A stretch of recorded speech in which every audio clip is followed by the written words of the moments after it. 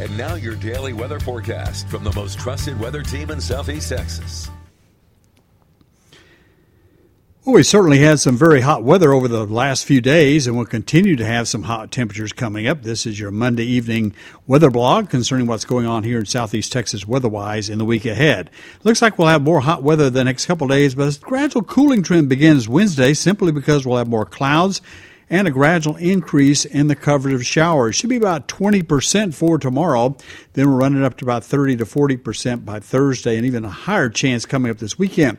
So temperatures should begin to cool somewhat, mid to upper 90s again tomorrow, but by the weekend, highs should only be around 90 with quite a few showers expected. Our lows generally in the middle 70s in the forecast. The tropics, relatively quiet, no named storms out there right now. However, we are seeing some indications that a system in the eastern Caribbean Sea will move slowly to the west, and that could develop by the end of the week over toward Belize, the northwestern part of the Caribbean Sea.